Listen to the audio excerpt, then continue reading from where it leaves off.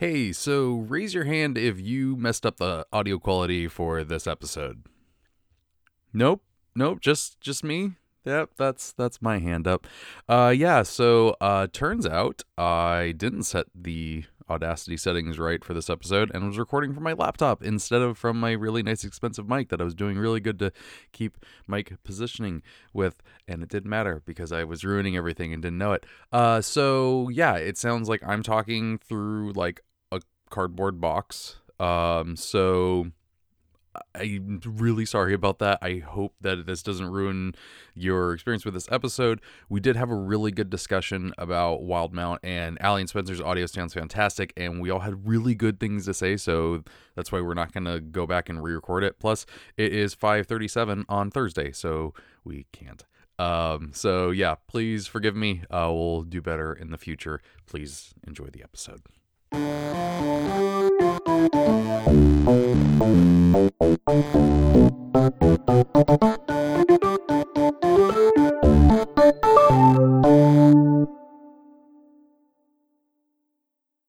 What's up, and welcome to Difficulty Class, a podcast about all things Dungeons & Dragons. I'm one of your hosts, Allie Deichman, and with me this week is... Trevor Bettis. And... Spencer Raposa. Hey, that's right, and this week we'll be talking about The Explorer's Guide to Wildmount, as well as answering some listener questions at the end. Trevor, how are your games this week? I played a game! Oh my god! I did it! I after the last episode of not doing anything at all, I did things. Nice.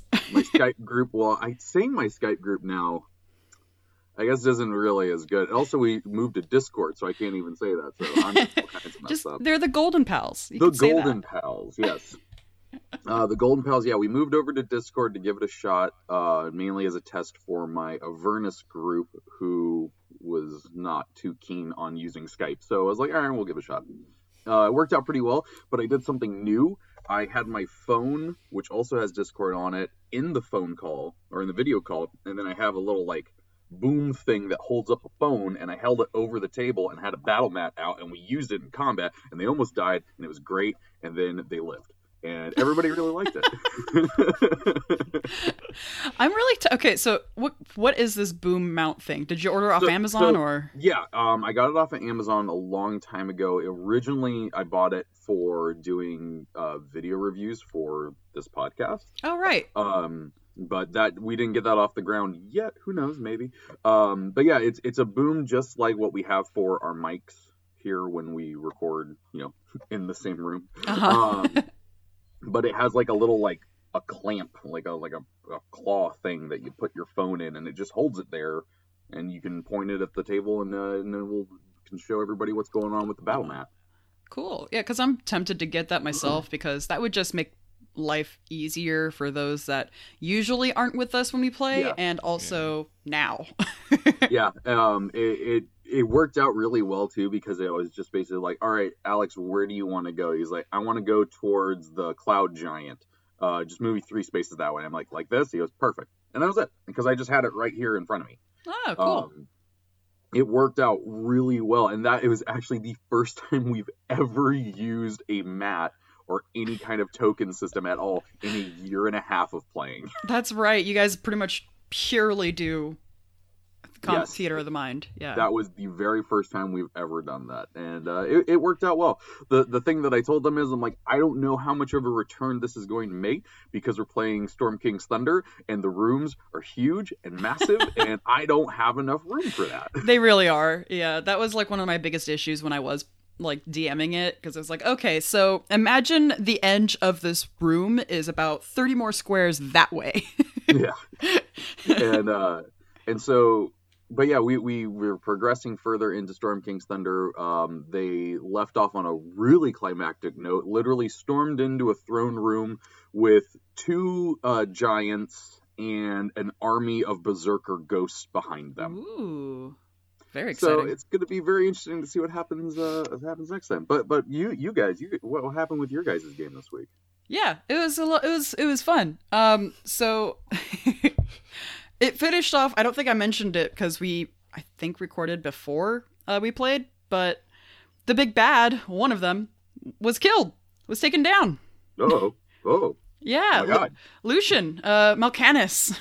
Oh my god. Yeah, Saphir's dad. He was taken down, which was pretty awesome. Holy shit, that has been years in the making. Yeah. They took him down in the abyss. They revived a god. They got essentially they used up a favor to solve a riddle, and it was no, excuse me. I like a rizzle. a rizzle. This is now the real rizzle. And so that was like the last session, but then this session was all roleplay. And Taylor was like yelled just a at wrap-up. Spencer in character, and Spencer was like, "Oh gosh." Aren't your guys' characters a thing? Yeah, that's pretty much why there was yelling. Roland had strike two essentially of their relationship. Because so Roland in the past, when he found out his spell plague was progressing further along than he had known, which was basically with the first Valindra fight, he found out about this. He kept it to himself and then only told Saphir about it. You're the fucking guy in Walking Dead that gets bitten and doesn't tell anyone.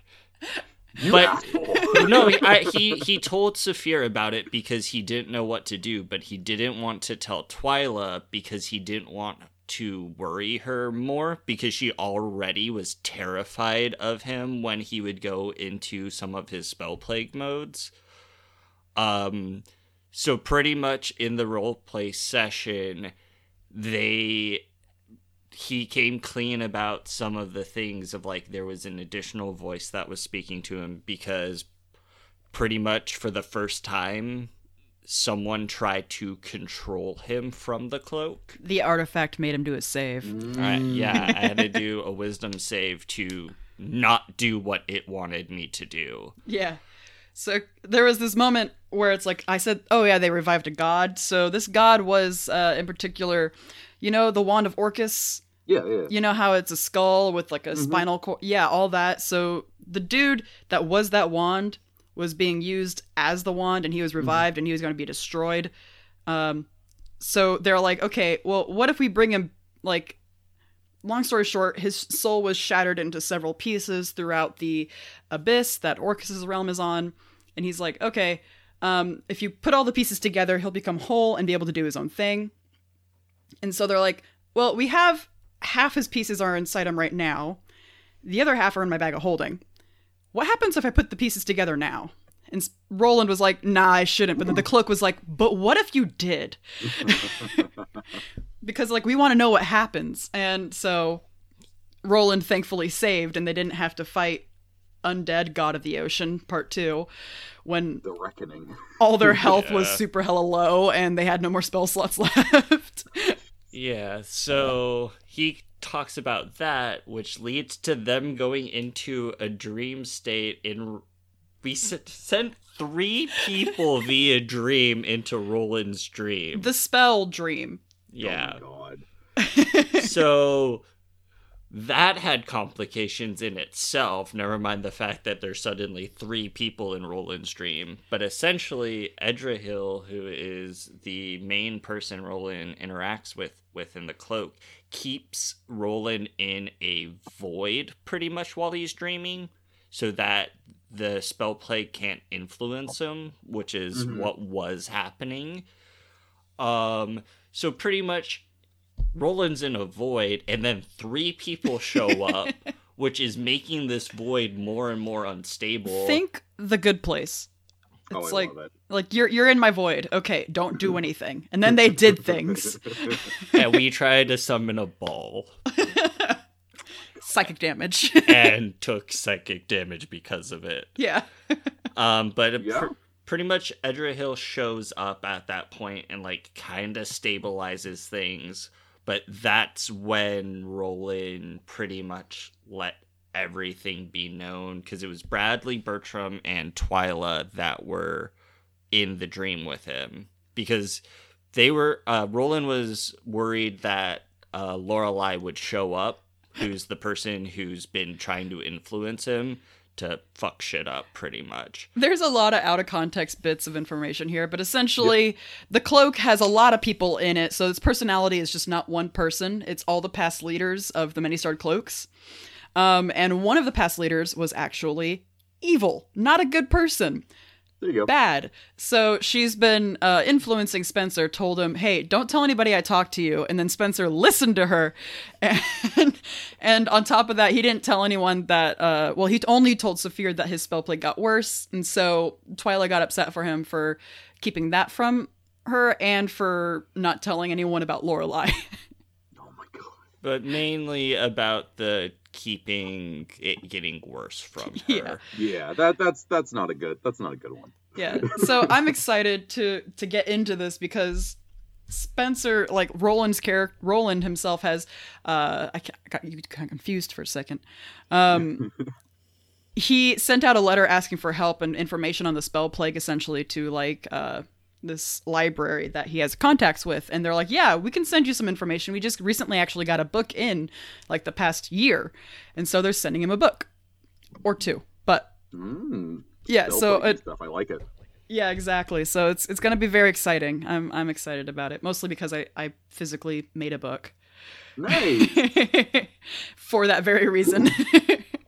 I guess the other thing that that I want to mention is we did play Pathfinder 2nd Edition with Wiz, and it went really well. We used Roll20 and Discord, and there were some hiccups with Roll20. Funny enough, the same things that we were talking about with the episode last week about what goes on with those. Yeah, the video quality and the audio quality was just okay, and then for some people it didn't work at all. Yeah. So yeah, I didn't see annoying. Kyle the entire time or hear him.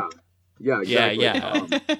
So that's gonna this whole playing far away from each other thing is gonna take some getting used to, but we had a good time. It was a great session, and we did a lot of shit. And it worked out, so we're gonna keep doing it. Spencer fell off a cliff on purpose. Yeah, I climbed down half of it first, and then you fell 50 feet. I believe it counted as 40. I believe the best line was, "Can I roll for a hay bale?" Yeah. Roll for hay bale. So yeah, but let's move over into some broadsheets. Yeah. First one, spoilers. Explorer's Guide to Wildemount's out. If you didn't know, if you hadn't heard, and it's available freaking everywhere. Well, okay, maybe not everywhere right now. Everywhere that is available to purchase. Everywhere that is open and not quarantined. You can get it, and it's available digitally on Roll20, Fantasy Grounds, and D&D Beyond. The D&D Beyond one's got some really cool stuff with it, and I kind of think I'll get it because I like those little frame things. Be that little extra bit. Yeah, and let's see. Next piece of news. I threw this in here just because I thought it was pretty cool. So Chris Perkins, along with a bunch of other DMs and players, did a reading of different D&D books while in quarantine. Mm-hmm. Oh, I saw that. Yeah. This was inspired by Patrick Stewart reading Shakespeare and posting it on Twitter, and Chris Perkins thought, well, hey, I'm going to do that, but I'm going to do it with a book that I helped write. So you can watch him read some of the Dungeon Master's Guide and a bunch of other people online, like Justice Arman, I think Anthony Joyce. A bunch of people did other readings of their own out of different books, as well as the Dungeon Master Guide. You can find them on Twitter. They're fantastic. I saw someone tweeting saying, this is just Chris Perkins' ploy to get people to actually read the DMG, huh?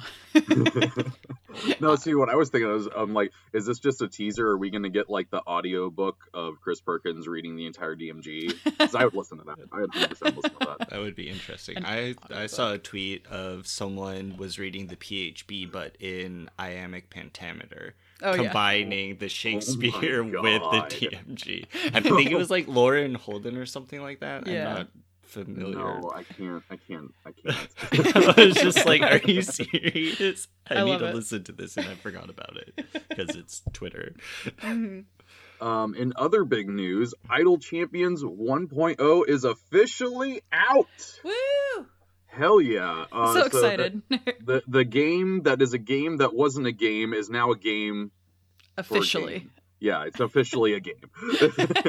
Congrats. Yeah, and the absolute best part is you lost nothing. It was like it was reminded me of like when Minecraft went live, where it's just like, nope, everything's still here. It's just better. Yep, it's just now officially there. Yes. And Mars did a Twitch stream yesterday. Well, yesterday for us. But on Wednesday, I think it was, yes, that was showing off a bunch of the new stuff and everything, because there's more updates to this game than we could talk about right now. It'd probably be a whole episode, and maybe will be in April, maybe. Yeah. Spoilers, foreshadowing. I don't know what you do for a podcast. I wouldn't mind that. That'd be fun. Yeah. And one of the coolest parts right now is the spring extravaganza. Every day, if you log in for, I think, 3-4 days in a row, you get a Minsk skin and some cool items. Oh, I love those. Yes. It's so much fun stuff for so little effort. But yeah, it's something for Minsk. I love Minsk. Everybody knows here I love Minsk. The Minsk and Bull. So yeah, go check. If you haven't played Isle Champions in a long time, go check it out. And you know what? While you're there, why don't we give you a code to get a free gold chest? Woo! We'll throw in Champions loot right here. Yeah. That way, people who just only listen to the show to get the code get screwed up. Josh, I'm looking at you. All right, so this week's Champions loot code is DECKKEBSRENK.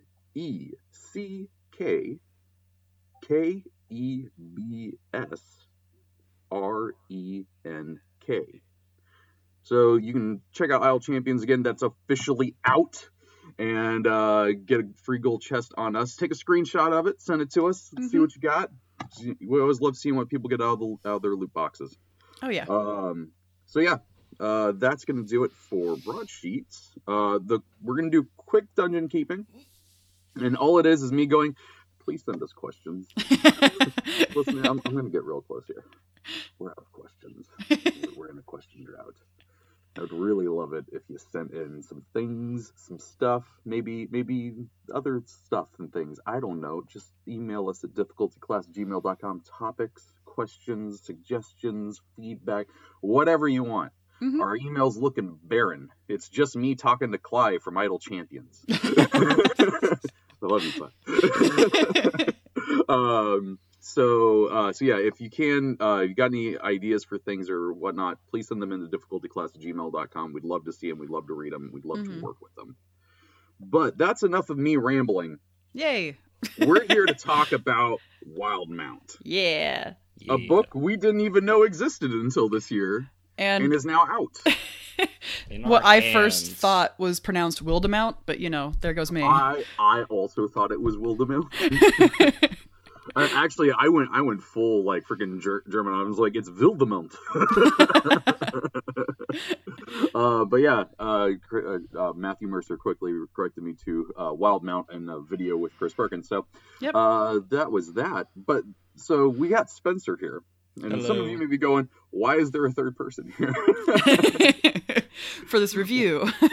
Well, one, we didn't do a good job of introducing him. Spencer is Allie's boyfriend. Yeah, awesome he's lovely that boyfriend. Spencer. He's that Spencer. You've heard about him probably for a long time in our game recaps. Yeah. But he is also one of the biggest Critical Role fans that we know, personally. Not know of, no. Yeah. That we can get a hold of in this quarantine time. Yeah, that's also a good point. Yeah. But when we were talking about doing the review for this, Allie and I have some experience with Critical Role. I've listened to 7 episodes of The Mighty Nine, and I don't think Allie. I think Allie just hears stories. I get all the Twitter backlash whenever something exciting happens, and I don't have to worry about being spoilers because I'm like, okay, cool. Yep. So we thought it would be appropriate if we had someone on here who at least knows stuff about Critical Role. Yeah. Because as it says very plainly on the front of this book, a D&D product created in partnership with Critical Role. Yep. So, Spencer, how's it going? It's going. It's going well. How did this book satisfy you as a Critical Role fan? With what I've looked at, yes. Like, I will put a disclaimer here. I am not caught up with the second campaign. I'm only about halfway through it. How dare. You know what? I have a lot more episodes on you guys. Oh yeah, no, and that was the thing. That's what why we wanted you here, is because you know stuff. You know who people are. You have T-shirts like we. Yeah. You know more than we do. Yeah. And I didn't ever finish the first campaign. I got probably just over halfway through it. So I just wanted. From what I've heard, you don't need to. So that's at this point, you don't. There is some stuff that does play into the second campaign that was talked about. People had it. We'll probably get into it.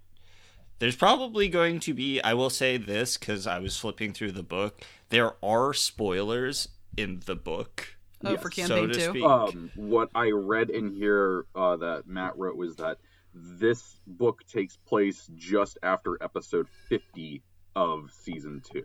Oh, okay. I'm almost of set series that. 2, sorry. So, yeah, there are a lot of spoilers in here for anything before that. Oh, yeah. Very true. Just So from my Twitter knowledge alone, I know there is. Like the cover.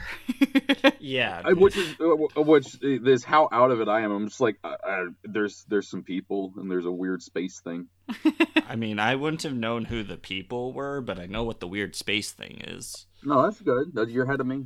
So back to the original question. How did this book do as a Critical Role fan? Like, did it what you were expecting, or was it more so or less? I didn't know what to expect, honestly, when they were like, oh, we're doing a Critical Role supplement book. I was like, well, what does that mean? Is this going to be like the third-party Tal'Dorei book they had, which was like, okay, that's cool, but what's really the content of that book? Yeah, but then I have that book as well, and it's a little sparse. For how big it is, it's sparse. But then you look at this book and everything that's in here, and it just goes to show, and I know you guys have talked about it before with how the books have been progressing. Each campaign book we get is just a little bit better. They're taking the pieces that worked and adding onto them. They did that with this book. Oh, yeah. When you look at Eberron, which was really well done when you look at Eberron as a supplement a few book. Months ago. And then you look at all the additions they have in this book that they built upon what they were doing in Eberron, and there's just so much useful information. Before I go into the thing I was going to say, Allie, what do you think of it? Personally, I think it's actually a really cool supplement book.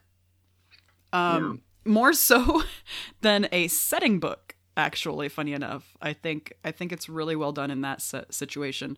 I could, based off of just browsing through it and looking through the majority of, chapter 3, it's I can easily build a D&D game in this world. Yeah. And I don't need to know the show. I don't need to know the world from the back of my hand. I can play it from this book. And I totally agree with that. Without knowing any previous experience about this, it's I can run this book, and it feels pretty good, man. It feels good. Yeah. I mean, on top of that, there is just a ton of options in there too, which is fun. Oh yeah, I'm definitely going to want to go into those options, and especially with what Spencer has to say about it. But what I'm going to say first, I think this is the best setting book that has ever come out. Yeah. For D&D. Spoilers for the end of this review. Yeah. This book thoroughly impressed me, and with someone who did not have any at all expectations of what this was going to be. This book blew me the fuck away. It's if everything in Ravnica was just a little bit more in detail, that's what this book is, and also gives you a lot more options. I mean, that gets me excited for Theros. A little bit more. Yeah. Well, we'll see. Well, here's the thing. So I wouldn't even say a little bit more. I would say this has way more info than any of the other source books for 5th edition. Yeah. I'm not going to say the older ones because I only read 4th edition ones, which were okay. But I heard some people mentioning that it has kind of like a 3E, like guidebooks kind of feel. So it's like it's similar to that kind of like era. Like I'm looking through the Wildmount Gazetteer. Is it Gazetteer? Is that how you say it? Yeah, it's like a newspaper edition essentially.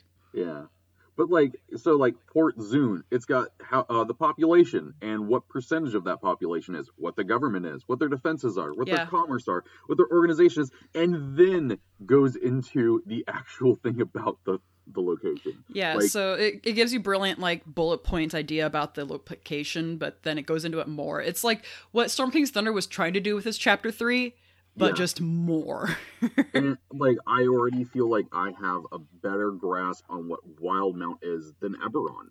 Oh, 100% same here, because Eberron, I'm having a hard time really like getting into that setting, but it could also be because this is also a high fantasy setting, and I'm comfortable in high fantasy, so it's like I'm easily more accepting of it, whereas like Eberron is like this semi-fantasy, also technological kind of feel. Yeah, I think Eberron's a little more urban fantasy, if you were... Yeah. No, you're right. Yeah, it's like urban fantasy steampunk kind of stuff. Okay. But this book, Wildmount, it's got... I love where it starts, where it's just like, hey, here's some quick information you need to know. Yeah. And then from there it goes into... it has a calendar. It has a calendar, and the holidays, and then a thing about the moons, about daily life, about technology. It gives you the first part of this is like a prepper for the rest of the book. I mean, it even gives you a creation myth, for the world. Oh my god, it was so... I freaking loved it. I haven't sat and read a intro to a world. I think the last time I did that was when the Diablo 3 book came out. That was the book of Cain or whatever the heck it is. But it was actually fascinating to sit there and read about it. And it was actually during that part, and when I was reading through, because then they go into the pantheon of Exandria, and they started throwing out D&D god names like Avandra and Melora and Pelor. And I'm like, wait a minute, those weren't in the Tal'Dorei. Did they retcon this? And then I went back and looked and realized all of the monikers they've given the gods were just what the gods were called in the Tal'Dorei book. Yeah. And so this has already been set up. He didn't have to change anything. It's all here. It's ready to go. Mm-hmm. Funny enough, though, actually, they had to change one god. They did? Oh, yeah? Pike in campaign 1 followed Sarenrae because they were coming from Pathfinder. So they changed Sarenrae to Ray. I believe, based off of reading it, if you read Ray, it's very similar to Sarenrae's tenants from Pathfinder. But that was the licensing one change they would have to do due to licensing, is change Sarenrae to a different name. Man, we've gone full circle. Pathfinder started from D&D and had to change a lot of their stuff, and now D&D is like, well, we're coming from Pathfinder, so I guess we got to change some things. With this book, yeah. The one of them that's in here is in the Betrayer Gods is Vecna, and I'm like, that's fucking sick. I love Vecna. Awesome. Honestly, I love how they separated the gods. They're not just all in one little pantheon that's like, oh yeah, no, it's like there's the prime gods, and then there's the betrayer gods. And then there's the lesser deities. Oh yeah, where it's like they're trying. They're getting up there. What's cool with the lesser deities, because they have the breakdown of, in the PHB and everything, of what domain would work for if you're going to be a cleric for this god. With the lesser deities, they have that, but they also have which pact it would be if you were a warlock with them instead. They're covering all the bases, because with the warlocks, itself tells you, oh yeah, if you're going to be this subtype, these are usually the deities or powerful people you'd be connected to, whereas this book covers that for you, so you don't have to make it up. Yeah, because sorry, what? It's stuff like that that is highly impressing me with this book, and why I think there is a difference in it, and why I don't think we're going to get another book like this is because, from what I understand, Matt wrote most of this, like a large majority of this book. I heard also that he had like enough content to write like 3 books, and they're like, buddy, slow down. Yeah. They're like, we normally don't get this much information. Like, this takes months to get this much information, and you're giving it to us day one. Yeah. And I think that's the reason why this book is so different and so in depth is because it's not coming from a game designer. It's not coming from researchers. It's not coming from It's... like the way that I explained it to Tara when I was reading through this was it made me think of Bungie, the game studio. And this is going to sound like a weird tangent, but okay, go with me on this walk. We're here for you. So I love Bungie, I love Halo and Destiny and all that stuff. But one of the things that's always irritated me is that when they make a sequel to a game, they are like, well, here's all the new stuff we added. And I'm like, well, no, I really liked that other stuff. And now you've been so focused on this new stuff that it makes the last game make less sense. Like Halo 1 and Halo 2. Halo 2's got submachine guns, battle rifles, dual wielding, all these weapons that are like very now iconic to the game and aren't in the original one. Yeah. They cared more about putting the new stuff in than making it make sense with the original game. And I know writers have tried to go retcon that like, oh, the armory got destroyed in the Pillar Realm. It doesn't matter. And so when I look at books that are written by Wizards of the Coast, like there's always like, well, this is the new stuff that we did. This, like, when look at the races specifically in most of the campaign settings, it's like, well, here's the new races. Here's all the cool new stuff they can do. That's very different.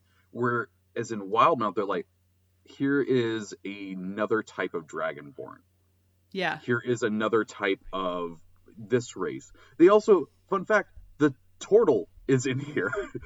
I think this is the first time the turtle has been printed.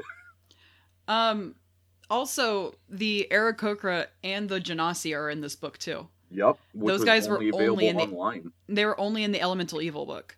Yeah. So it's like all these races finally have a home, so to speak. And like all those Adventure League players were like, you get Player's Handbook +1. And it's like, well, honestly, this wouldn't be a bad +1. This would be the best +1 you could do, yeah. For race options. Yeah. And so, like, because Matt was focusing more on expanding what he already had instead of sitting there and trying to come up with brand new stuff.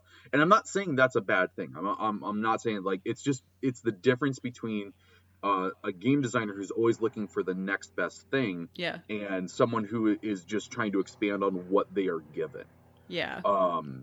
And this, by the way, people listening to this, don't make this sound like the player is a better writer than the game designer. You're not. I'm not. It's a very rare thing. Matt Mercer, we know, is a very skilled storyteller and world builder and stuff. So and that translates, Yeah, that translates really well into this. So this is one of those lightning in a bottle moments where it's like, this is really cool and really awesome right now, but I'm not going to hold Wizards to this standard. I think that's what I'm trying to get to. I'm not going to hold Wizards to the standard of this book going forward, because I understand that they are game designers and they are looking for the next best thing, and that's okay. And I still love all the other setting books, but this is... It's kind of like that Top Gear meme where it's just like, this is brilliant, but I love this. I am totally Jeremy Clarkson right now, where there was just like, Ravnica and Eberron and those setting books are really great, but fuck, this book has got the stuff I'm looking for in a setting guide. Yeah. No, it really is almost genuine to a setting guide, where you get the idea and the full capacity of what each place is, what the different factions and organizations ruling the place is, without having any kind of background knowledge.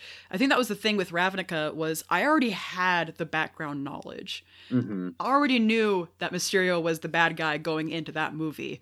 So it's like, I really probably didn't have the best grasp on if it was a good or not setting guide for Ravnica.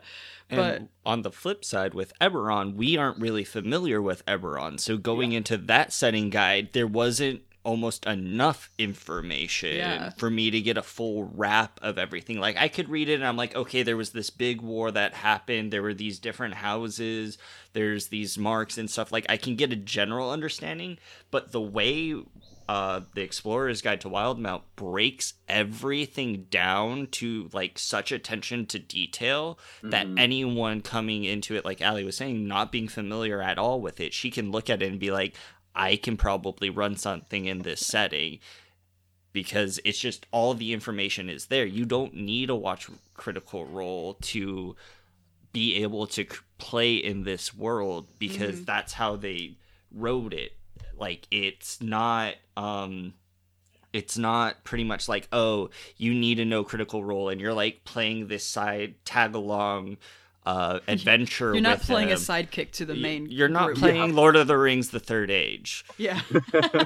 You're playing What a your reference. own campaign in this place. And so, like, that's what I think is why hopefully moving forward we'll see some of the detail they took from this in other supplements. But like Trevor was saying, I don't think we can hold it to this standard, because there isn't that third party content creator that's supplying all this lore and information. So I will say, I think that they can get close if they finally put out that Faerun lore guide.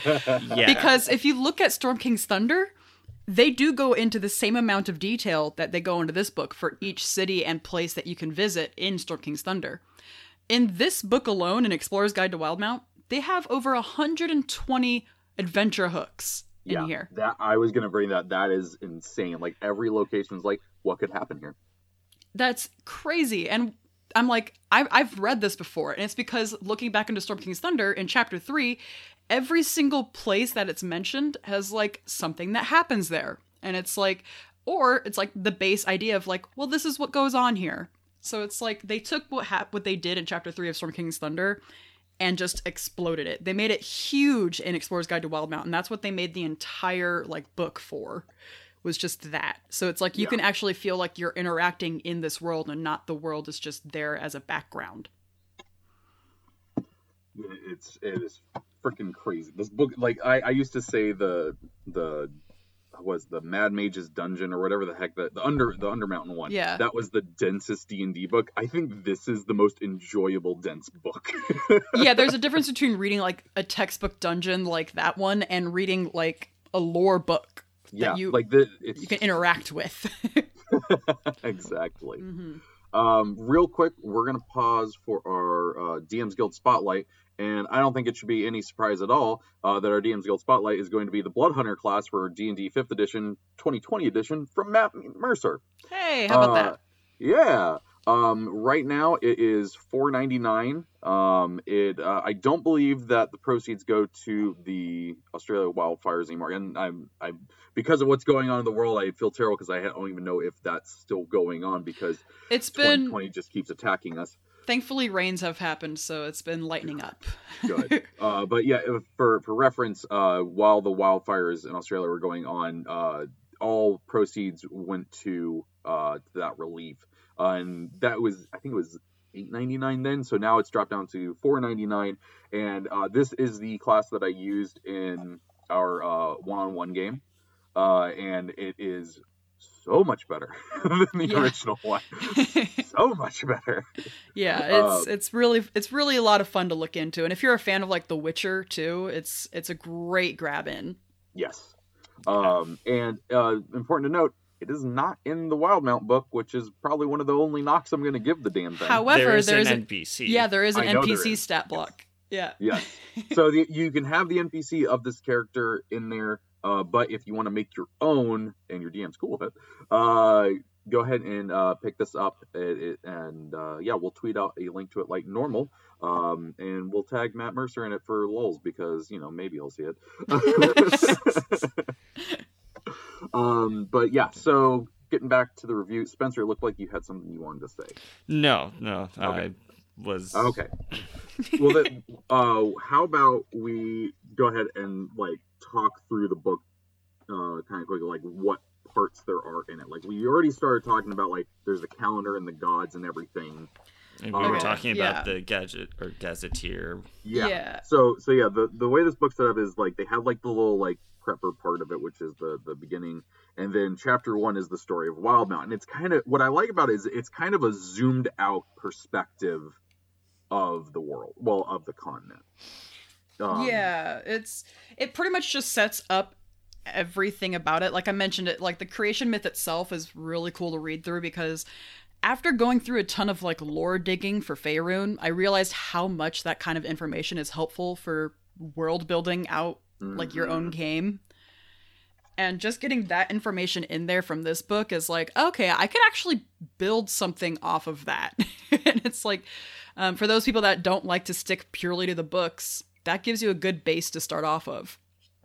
Exactly. But yeah, that area goes into, like, kind of a zoomed out thing of Wildemount along with the gods, like we were saying. And then chapter 2 is factions and societies. This one is super fascinating because from what I've noticed with Matt Mercer stuff, he really likes making factions. Yes. It's actually pretty neat. Like, there's 13 groups, and it includes NPCs too that go into them. So it's like there's so much information into it. Like, there's no stat blocks for these NPCs. It's just the story behind them. But it gives you the basic things like lawful neutral, male human, and sometimes it's like agender half elf. So it's like, it's pretty cool how it. Oh wow, that's awesome. Oh yeah, no, that's actually kind of scattered throughout here, and it's not like pointed out or anything. It's just casual, like this is how the world is, which is really nice. I will say the amount of inclusion in this book is, I absolutely love it. Like, from that to the fact that there are NPC drawings of people of different sizes in this book. There's guys that look like me. There's awesome. A tiefling in this book that looks like me, and she looks so badass with her defender shield. I'm like, yes. But yeah, like little stuff. I mean, it's little stuff, but it means so much. And yeah. I mean, I guess there's a part of me that, like, kind of expected that from Matt because of how he is, but it's great to fucking see it. Yeah. I mean, like, so while we're on that, let's talk about the art real quick. So I wanted to mention that the art has several styles throughout, and I didn't realize why until later, because I think Spencer pointed it out or something like that. But it might have been me, or might have been someone so else. Personally, as coming from someone who's just getting a D&D book and was not expecting it, the art kind of gives you like a whiplash, where it's like it's that really detailed, like high fantasy style setting, like art that you see throughout all the D&D books, to suddenly switching to completely different style, and it's like it seems kind of almost just, it's jarring, more cartoony than what it was before. And I was like, I don't understand why did they make this choice as like an art director position, like what? But then what was it? You go ahead and explain. So pretty much they used all their fans' art. This is all Critters artwork. That's awesome. So pretty much all the art in this, and that's why there's such crazy juxtapositions between the art as you're flipping through it, because it's coming from a bunch of different creators. It's a bunch of fans who, I'm not sure how they went about getting it and everything like that, of the rights to all this art. Lots of NDAs. Yeah, well, I'm pretty sure they probably in their show were like, hey, we need art for this, like send in your art. And they got a lot of it, I assume, because I've watched their show and they get a ton of art just of the characters and fan art and everything. But that is why the pictures can be so jarring at times, or so different styles of art. And that's not to say that it's bad art. It's just from page to page, like, characters' stylings suddenly look very different. Yeah, you get kind of like an entirely different feel. It's similar in Eberron. because Yeah. Eberron you get very Like- 5th edition art, And then you go back to 4E. and then you go down back to like 3.5, Yeah. where Yeah. the art style was way different than what it is now. Pretty. Like Yeah. 90s art is very different for fantasy than what it is Yeah. today. yeah. Very skimpy clothing for women. Yeah. So after that part, it jumps into the Gazetteer, which we talked a bit about. And dude, like, I loved the Gazetteer in Waterdeep because it was like written in this voice of Volo, and I really loved the idea of like there being a character that this is being, through the eyes of. Yeah. But this one, it is more focused on getting you the information.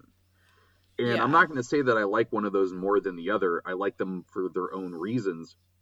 But dude, this thing just gets down to brass tacks and tells you everything you need to know about every little pinpoint on these maps. Mm-hmm. And like, there's like over 100 pages worth of setting in here too. It's not Dude, like a yeah. small bit. This is the Yeah. good chunk of the book itself. And I mentioned like the hooks earlier. 120 of them. They are different tier levels. Yeah. So you can go into a place and be like, oh yeah, this is a low-level adventure hook. Or it's like, oh, there's a mid-level adventure hook. And it's like, oh no, there's a high-level one. There's a dragon turtle involved with that one. So it's like I love that they give you the DM information though, where it's just like, oh well, these things are going on in this port town, and no one seems to know why. It's a Hydra. yeah, they actually give you the answer. Which, Yeah. what a concept. Yeah. Like, I understand that it's really nice to be, like, leave it open-ended for DMs and to have them, like, give an answer because, that's kind of what D&D is about. You kind of fill in the blanks. But this one doesn't have to, you don't have to have that responsibility in this one. Well, the other thing is like it's doesn't say you have to do that. No, I mean, yeah. it's giving you what Matt came up with, or other designers that came up with these pitches, and you don't have to go with it. But I like the fact that there is an option there. It's kind of like the damage for monsters in 5th edition, where it's like we're going to tell you what the average is, but you can roll if you want to. Yeah, exactly. No, and I just really enjoy, like, and all these little hooks are so flavorful, and they all, like, you can immediately get the idea of what's going on just by this, like, single little paragraph that is in there. And it gives you so many ideas of what to play with it, too. Mm-hmm. Like, there's even, like, mid-level and then epic level. There's, like, multi-parts to one adventure hook that you can go into. So it's like, if they finished off this mid-level thing, you could probably go into the next part.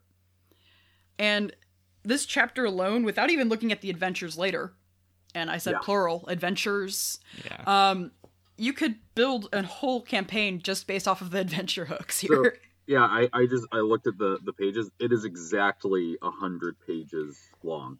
And that's nuts. That's so many pages.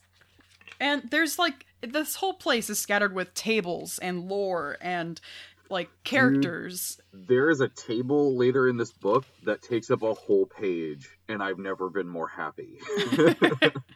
Like, there's these islands called, like, Isocross, I think is how you say it. And it's like, there's level encounter tables, like, depending, and they separate them by tiers, too. So it's kind of like what Xanathar's Guide did for, like, yeah, it's like you can see, like, if you're in the tundra, here's level encounter tiers. Whereas, like, this one gives it specifically for this region. I And love it. I think that's just amazing how they went into it. I will say, it's like not really alphabetical order. I'm not exactly sure it's what broken order it is. down by almost region, like right? faction, by like region. So like part of it here's in the Dwendalian Empire. Here's Joros. Here's the Menagerie Coast. So it's broken down like that, and then it's alphabetical within that place. Yeah, because From what I understand. Another reason we had Spencer here. Just so I can break down the Lost. regions. well, even if that wasn't the case, what's really, really neat about this book, it has an index. I Yes, thought you were going to say it has a map. And it also has a glossary.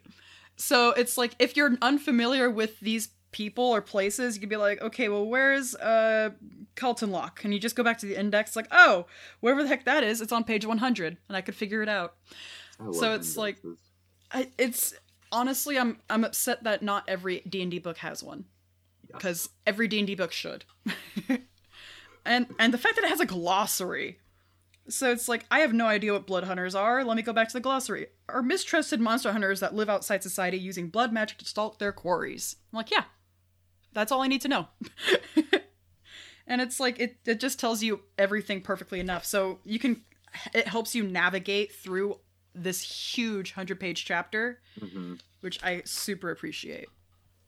So after that, we go into the character options. Now, I've heard a few knocks from people that are upset that the character options are so far into the book.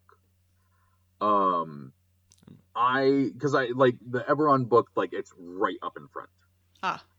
But I mean, in Sword Coast, though, the Sword Coast Adventurer's Guide, it wasn't until the very end. It was they literally did the last all chapter. the world building first. But to be fair, that's probably one of the most looked down upon books for people. True. Well, I think it's fair that it's further in. Oh no, I totally agree. I think it's right where it needs to be because now you have context. Yeah, exactly. Like, you have the context of the... Like, what's really cool about... Even if you do just skip to this chapter, if you're just a player and you want to play in this world, they still provide the context per each race. Well, the other thing is, like, really, all you would need... If you were a player and you picked up this book, all you'd need to do is just skip the adventure parts, I think. The adventure hooks. I don't think reading the details about the locations would be bad as a player. Oh, yeah. And then having the context when you come into races that you think you're familiar with, but are living in a world you don't know yet. Well, so I was going to say, I think that's why they have pretty much so many races in this book, is because they are breaking down how it's different from what you understand with Faerun, like how there's subtle shifts into it, and then adding in the different sub races like the Pallid Elf or the Lotusden? Yeah, Lotusden halflings or the Dracone Blood or Ravenite Dragonborns.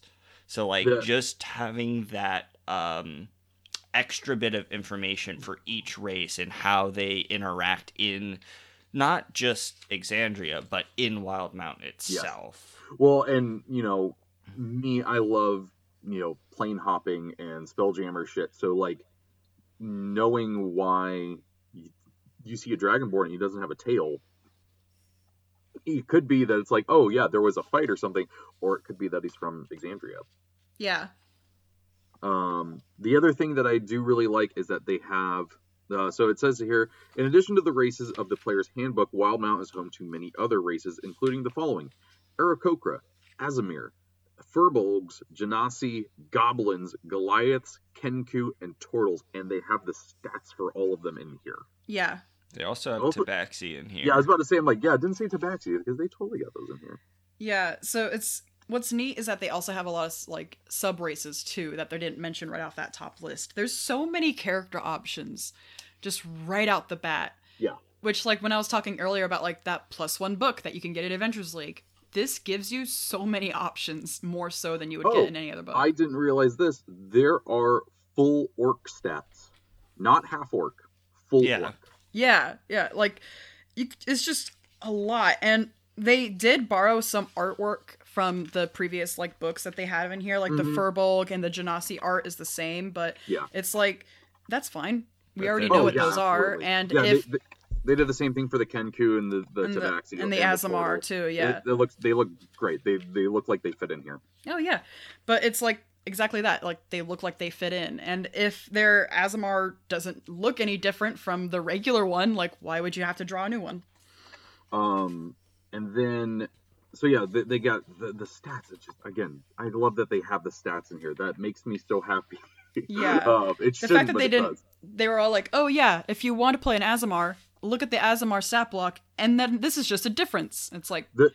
really the best thing about this, because again, like we've talked about, there are people who watch Critical Role who don't play. Yeah. But if some of them bought this book. The only thing they would need to play is a player's handbook. Yeah. That's it. And I love that. I love that it's just 2 books. That's all you need to get into it. But then, so there's another little thing in here before we get to the classes. The supernatural gift of the Hollow One, which immediately made me go, Dark Souls? Dark Souls? Is this Dark Souls? It is. Dark Souls? Dark Souls? I mean, it really is. It really is. Which is, like, really cool because, like, yeah, it's specific to, like, what was it? The soul is filled with strange magic of Blightshore. So it's, like, it is specific to this region, but I see no reason why you have to limit that. You can pull this and dump it right into your campaign, which I think is really neat. Spencer, you have any context for us for what a Hollow One is? You got any?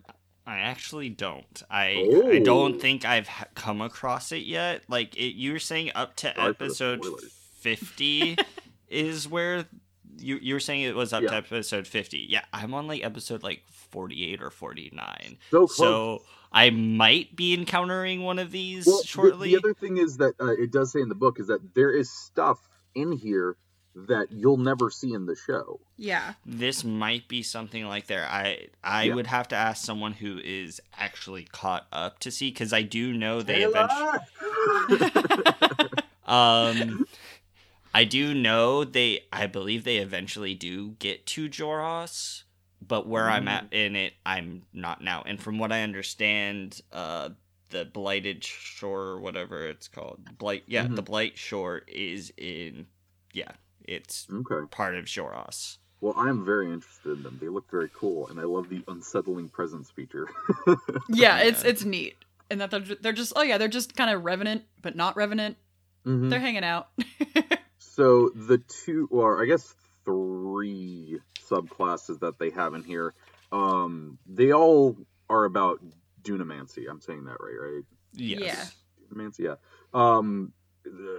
Spencer, can you give us a quick context for Dunamancy? Because I know it comes up pretty early on in the show. So Dunamancy essentially is, I don't know why, I guess I'm reading. Dunamancy essentially is it's magic from the Kern Dynasty, and the Kern Dynasty is, or I'm probably saying that wrong because it's been a while since I've heard it.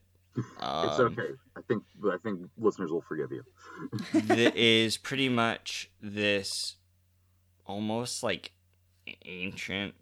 It's this long-living dynasty of Drow, if I'm to remember correctly, because they're getting like into that now, but it was something that was brought on very early on in the campaign. But Dunamancy, it's space and time magic. Yeah, so Dunamancy is a ability they have that is very much like space and time magic. Because the only thing that very early on that's introduced is the Luxon Beacon, which is an actual item that's in this book. Is that the thing on the front?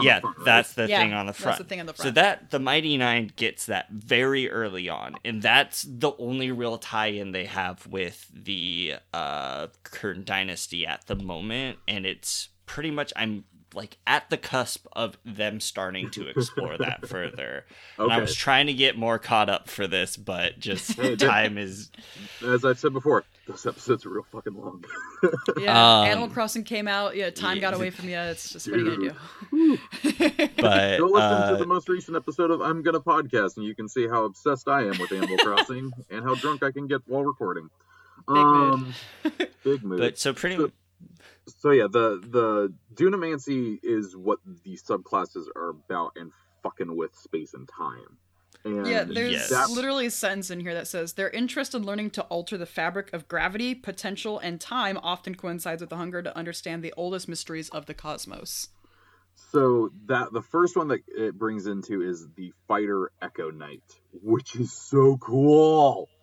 Yeah, I was kind of looking at that, and I'm like, this has like some heavy UA vibes.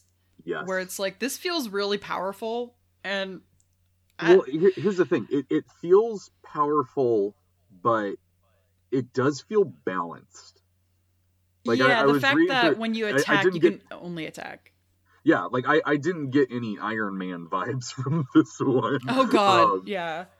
But yeah, like so the Echo Knight, real quick, is you can basically summon an echo of yourself that will fight on the battlefield, and as you get higher up in levels, you can do more with that echo. Everything from letting it make opportunity attacks, to teleporting and exchanging places with it, to it teleporting to you and blocking an attack that is coming at you. This class has a lot of really cool, like, role play elements, I think, for a possibility as well. Like, I think this, I want to make one. I love it. Like, personally, because I was looking at it last night, and I was also looking at, like, some of the other subclasses in just D&D in general, more from a utility standpoint. Mm-hmm. This Echo Knight, you get, like, essentially a free Misty Step every 2 turns. Essentially, yeah. Because you can bonus action on 1 turn, have it go 15 feet away from you, and then have it move 15 feet. The next turn, bonus action, swap places with it. And then the next turn, bonus action, summon another one. The other one disappears 15 feet away from you. All of a sudden, you can move, like, pretty fast. Yeah, but, I mean, what level can you teleport with it? 3rd. Oh, really? Oh, wow. Yeah, you can, as a bonus action, you can teleport, magic swapping places with it. So as soon as you get the option to summon it, you can teleport with it. Mm-hmm. So it's like, it's a free Misty Step every 2 turns, which I think is just nuts for a fighter. Like, really cool. Yeah, but but also, to be fair, you have to think about that there's a chance that echo isn't going to exist by your next turn, because it has an AC and 1 hit point. The AC is going to be the highest AC in your party by the time that you get to higher levels. It's true, but it has the possibility of going down, and I like true. that because you know, once again, hitting AC is not the only thing you can do. If it needs to make a dex save, it's your dex save. If it needs to make a wisdom save, it's your wisdom save. And any damage that's done to it immediately kills it, no matter what level you are. Yeah, because it has 1 hit point. Balanced. Yeah. I think AoE's its bane. That's what I was talking about, like, with utility more so than anything. Like, if there's, like, a puzzle thing that you got to go through, you have more of a chance to get through it, which I think is really cool. Yeah. Like, just looking at it from a pure utility standpoint, it's really helpful. I would love to take an Echo Knight into Chol. Oh my god. Right? I want to do that so bad. Like, how cool would that be? It'd be so neat. Moving on next, the Wizard gets 2 subclasses, and that is, I didn't essentially time and gravity. Yeah. Chronergy and Graviturgy. Yeah, Chronergy and Graviturgy. And these are okay. I feel like this is finally the chance to get the Control Wizard into D&D 5th edition.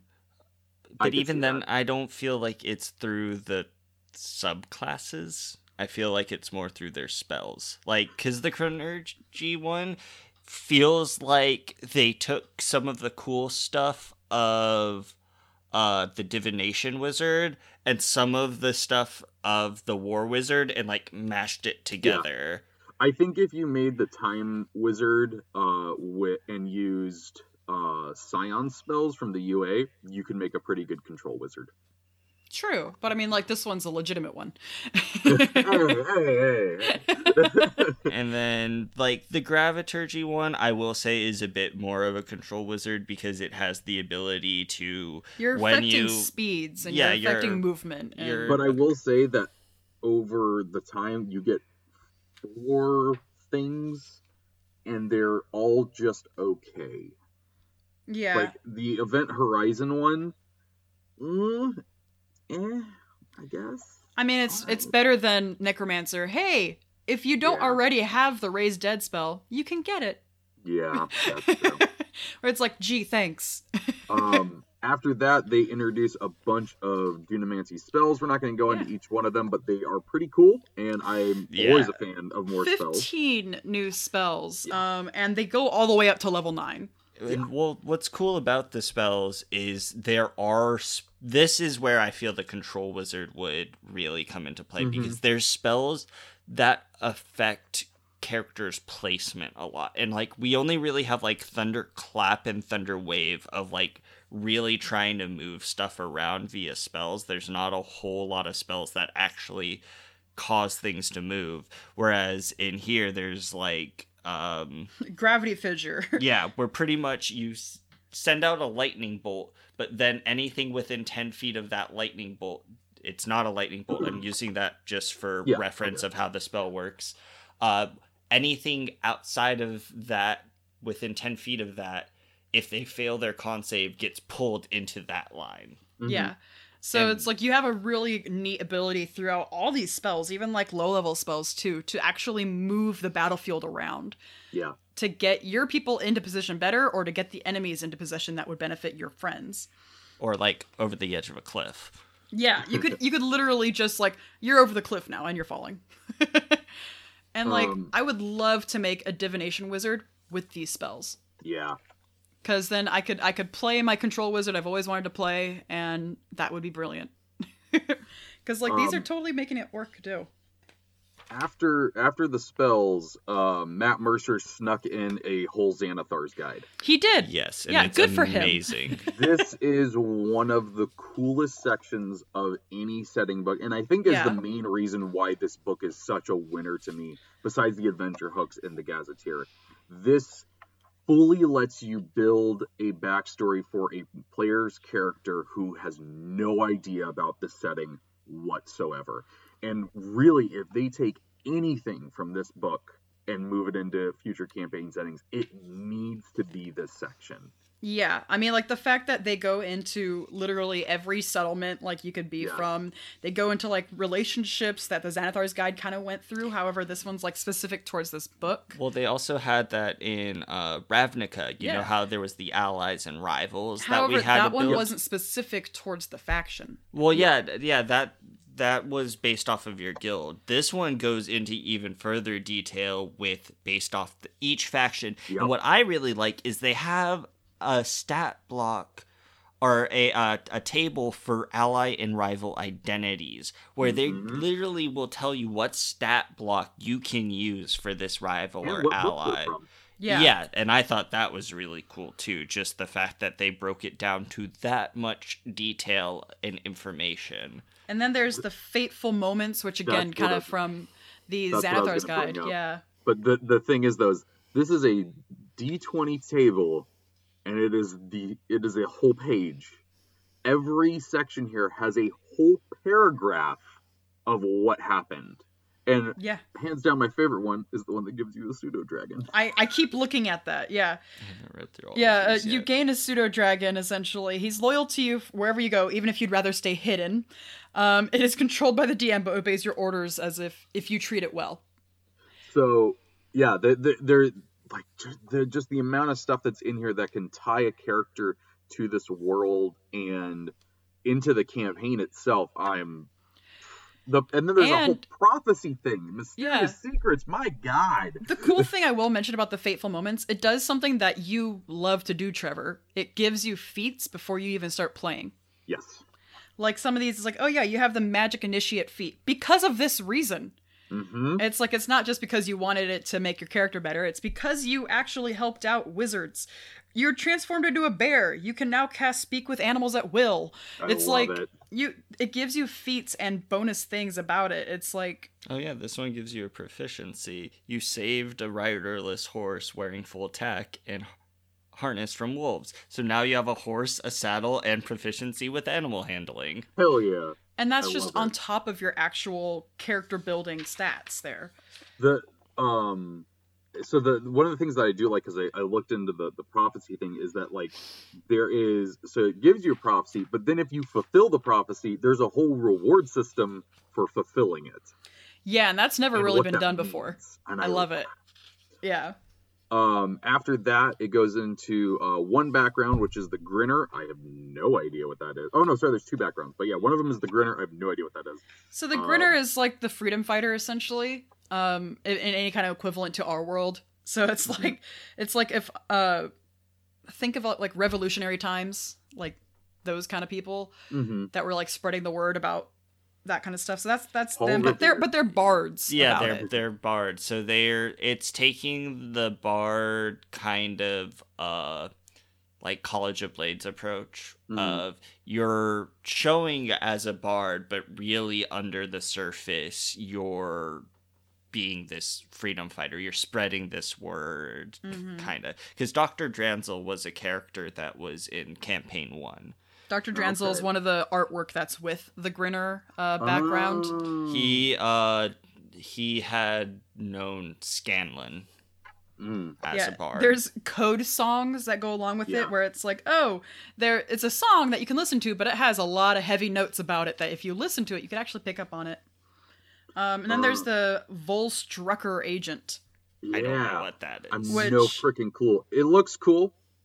It's got tragedies, sure. Essentially, your duty is to silence dissidents who would undermine the will of King Dwendal, and more importantly, the will of the Assembly. So you're like a spy trying to go against people that are against the king. You're Mara Jade Skywalker. Kind of. And so it's like, it gives you a lot of like things with that, and there's new features with both of these as well. Oh, I think I might know. But one of the other things that I love after this, it has adapting background. So it has it has like a couple suggestions for the acolyte, the criminal, the sailor, the sage, and the spy, and what that could mean in this world.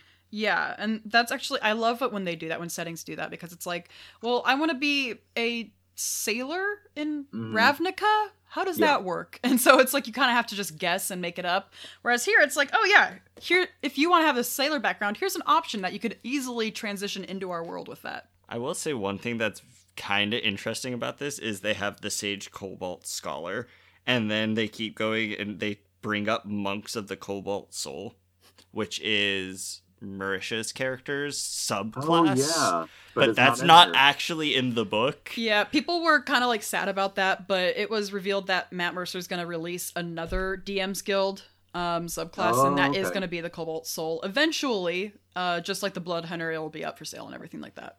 But yeah, I found that very interesting that they reference it, but yet there is nothing you could actually do to play that. Yeah. So chapter 5, God, we're still not even at the end of this book. This is insane. Chapter 5 is adventures, and that is adventures plural. It looks like there are 4 adventures in here, and they are fully fleshed out. There are maps, and I really want to call it the maps. They were done by Devin Rue, and she did an amazing job. Yeah, for those that don't know, Devin Rue essentially did the map for them in campaign 1, and she's stuck with them ever since. Essentially, they've been commissioning her to do all these maps, essentially, and she's the one that did the blanket that you can buy on their website. Yes. She's the one that did all their maps, and it looks gorgeous. She's a great map, like cartographer. I almost said map maker again. I've done that like 3 times the past 2 days. I will say, fun fact, I only know the word cartographer because of Halo. I will say, though, there was an oversight with a lot of the maps in here. It's in several, yeah. Where they accidentally, I believe, added a 0 to the scaling in a lot of the city maps. They'll say, like, oh, this city is 500 miles long. That's not feet. It's miles.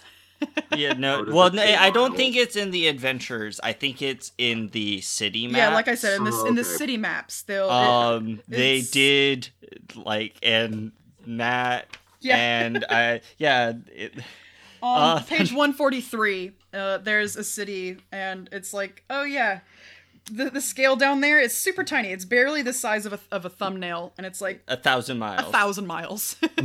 They're like, think California times 2. It totally does say 1,000 miles. Like that house is huge. But other than that, the maps are beautiful. Yeah, they're the thing that I love about them is that they're for me, what I feel like is a good medium between Dyson Logos' maps, which I fucking love the style and minimalism of, and people who want fully detailed maps. I feel like it's a good median between those. Oh yeah, they're pretty much I think every map in here is color map.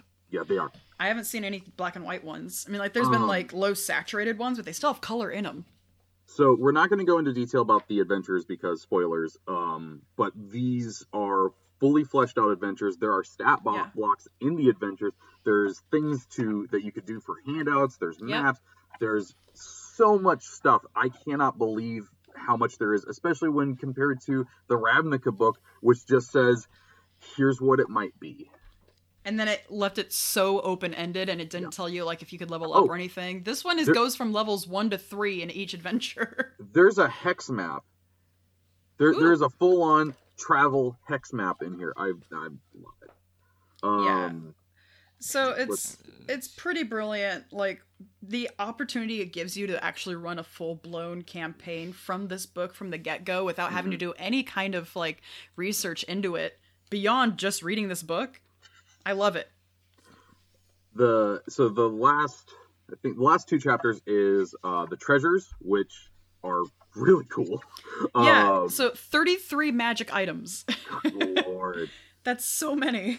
And then the bestiary. And the bestiary, I gotta say, it's probably the weakest point for me. Yeah, there's 23 stat blocks. I think like the strongest thing is the Frostworm, which is... Yeah, I was gonna say the Frostworm and the Frost Zombie, or Frost Giant Zombie, are really great. But having the stats for a Blood Hunter is pretty cool too. But besides those, I'm like, okay. I'm sure for Critical Role fans, there's a lot of stuff in here that I just don't get. I know this Frog Toad Devil Man. I think I remember him from the beginning of Campaign 2. I think that's who I'm thinking of.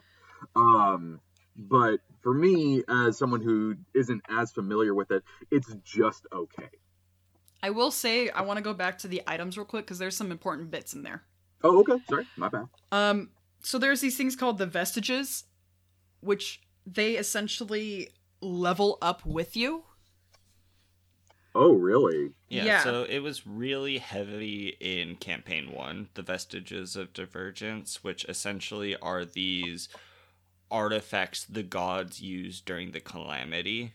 And then pretty much with that, when the Divergence happened, which is when the gods left Exandria, these were left behind.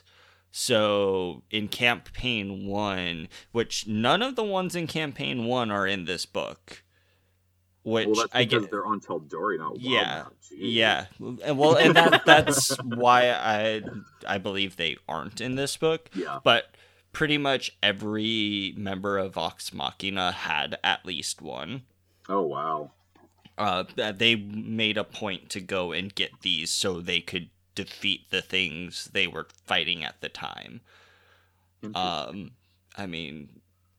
So what's really cool about these is they have a awakened state and an exalted state after. So when you first find it, it's in the dormant state, and pretty much through personal strife or personal accomplishment, depending on which vestige it is, which god it came from, and what your character goes through, like there is a table or... It's like a little side blurb that explains how you can advance the vestige of Divergence, essentially saying like, oh, there's plenty of options the DM can use. These are just like examples where it's like a character loses a close ally in battle. A character overcomes one of their greatest fears. A character known for restraint gives into the amoral violent urges. So it's like these kind of like... This is cool. This can advance I had it. Missed this. That is some really cool stuff. Yeah, and it says like... it starts out in a dormant state, like it's quiet and asleep, and that's like over time and in response to perseverance and personal growth, i.e., you could say leveling up.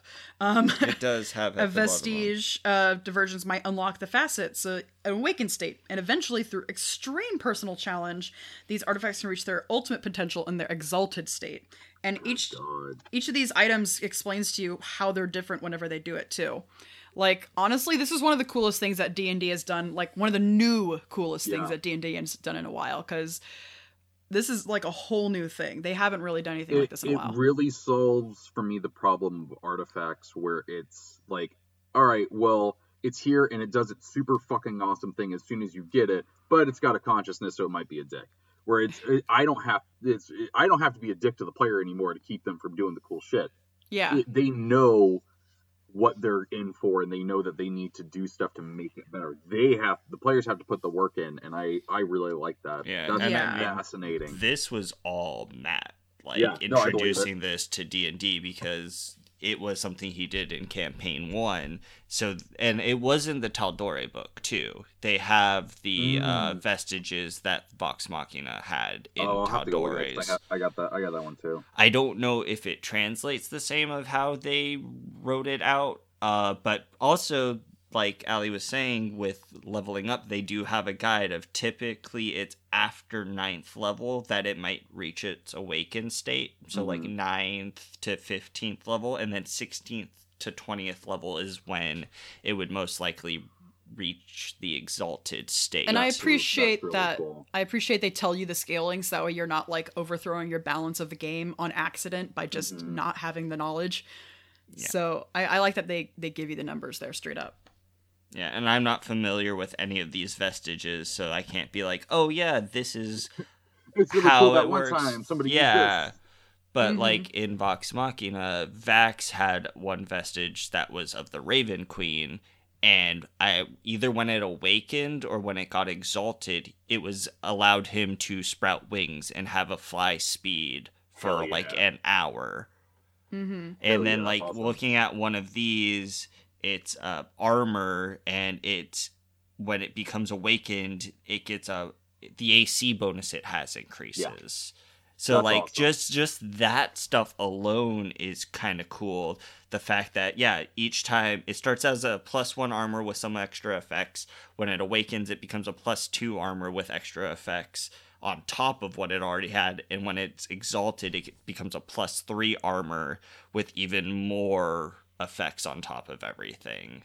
That's really like I messed around with trying to do stuff that levels up with players, but Yeah.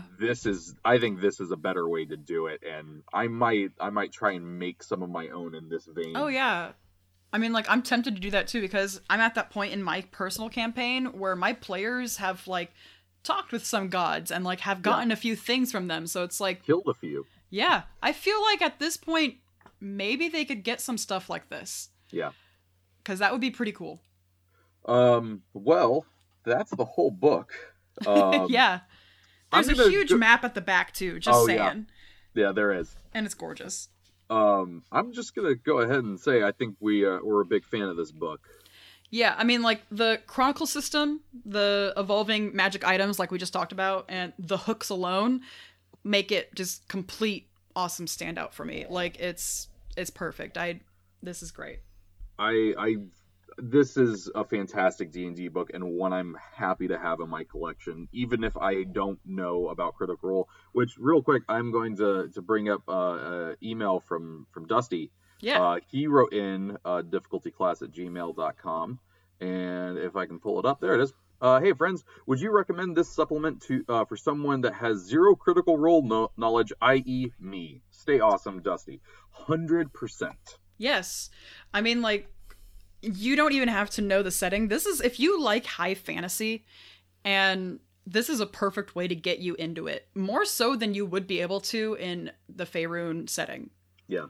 Because you could easily get more into Wildmount than you could into Faerun right now. Yeah, that's true. The amount of, like, if you wanted to build your own campaign in a setting, I feel like there's more stuff for Wildmount than currently for The main setting. Faerun. Yeah. Yeah. Because currently for you to build something in Faerun, you would need a campaign guide. Yeah. And it would be specific to that campaign, whereas this lets you have more freedom with it, and you could still play in that high fantasy strain. Well, I think it was like what Trevor was saying earlier of you just need this book and a PHB and you can play. Yeah. Like with this book as your setting guide, you are set. With no understanding of Critical Role or anything. You have an understanding of this continent and you could play in it easily. Mm-hmm.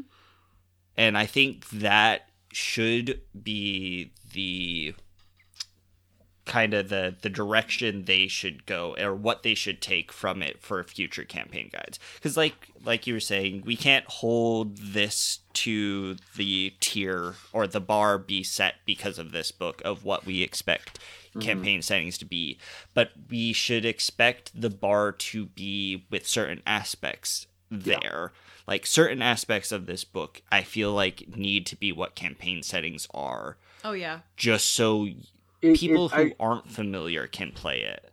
I will say it's what I hope that they do with it.